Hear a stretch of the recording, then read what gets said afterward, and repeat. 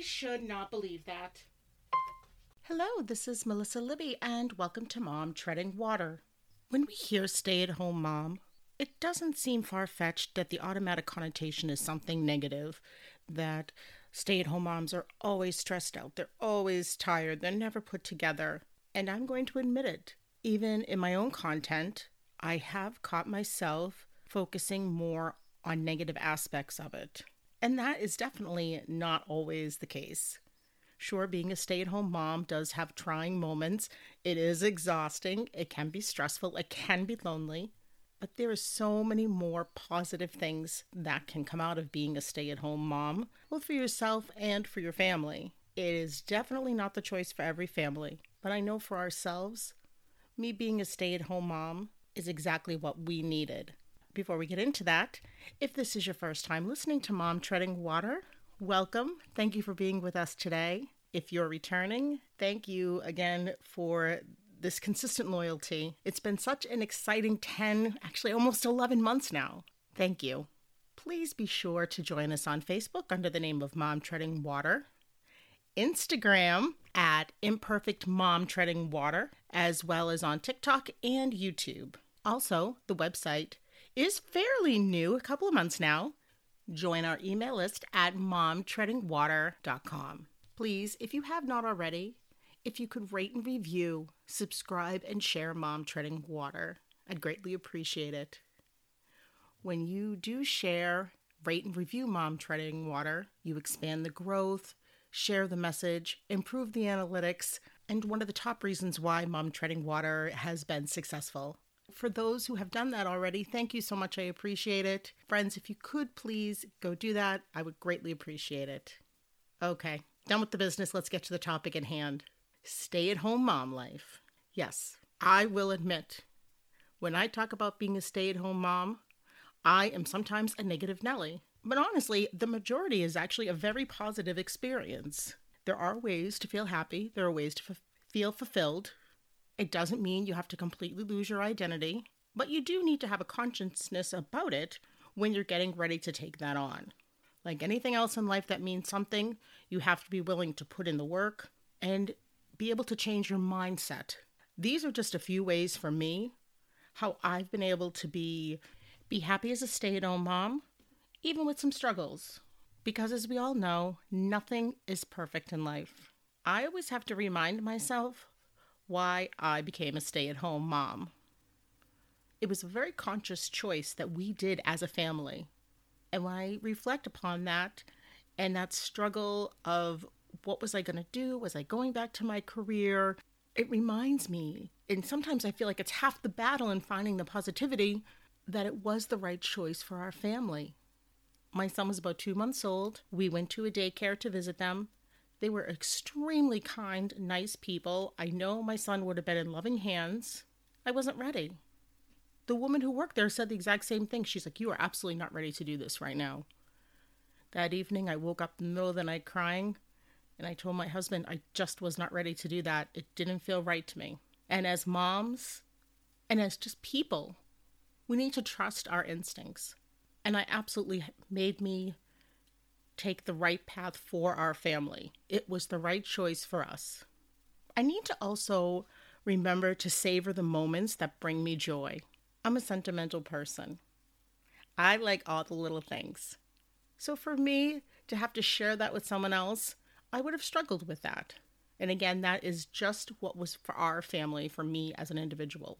So I feel grateful that I didn't miss certain milestones in my children's life. Or even simple things like being able to take them to the beach on a Wednesday and play in the water with them, or take them to a library hour, just playing outside in the yard, or doing outside picnics, or looking at the sky and seeing the clouds and deciphering shapes. It was just all those little things that have felt special to me. One that I find very challenging, and I'm still working on it to this day, is that I have to forgive myself when I am an imperfect mom. When I can forgive myself, it does make me happier. It puts an ease at my mind. It helps me relax more. It reminds me that obviously I'm not perfect, nor is anyone else perfect. We're never perfect parents. We're never perfect moms. But when I can learn to start to forgive myself more when I make a mistake, because I make lots of them, it's hopefully teaching my children a lesson about how to forgive yourself, even lessons in asking forgiveness if that's needed.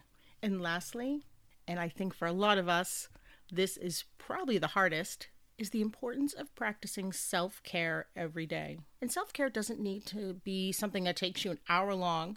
It can be just a couple of minutes, 5 minutes. Just opportunities to take care of yourself. By taking care of yourself, it does bring a happiness, a calmness. And without that happiness and calmness in your own self, it's hard to project that onto your children. Because I'm sure, just like other parents, when I'm feeling a little irritable or I'm feeling a little on edge, they know it, they feel it. And I feel like my behavior absolutely influences their behavior and their responses. There are a few ways that I hopefully can help some of you with that. One is a journal that's available on Amazon. It's called A Day in the Life of a Stay-at-Home Mom.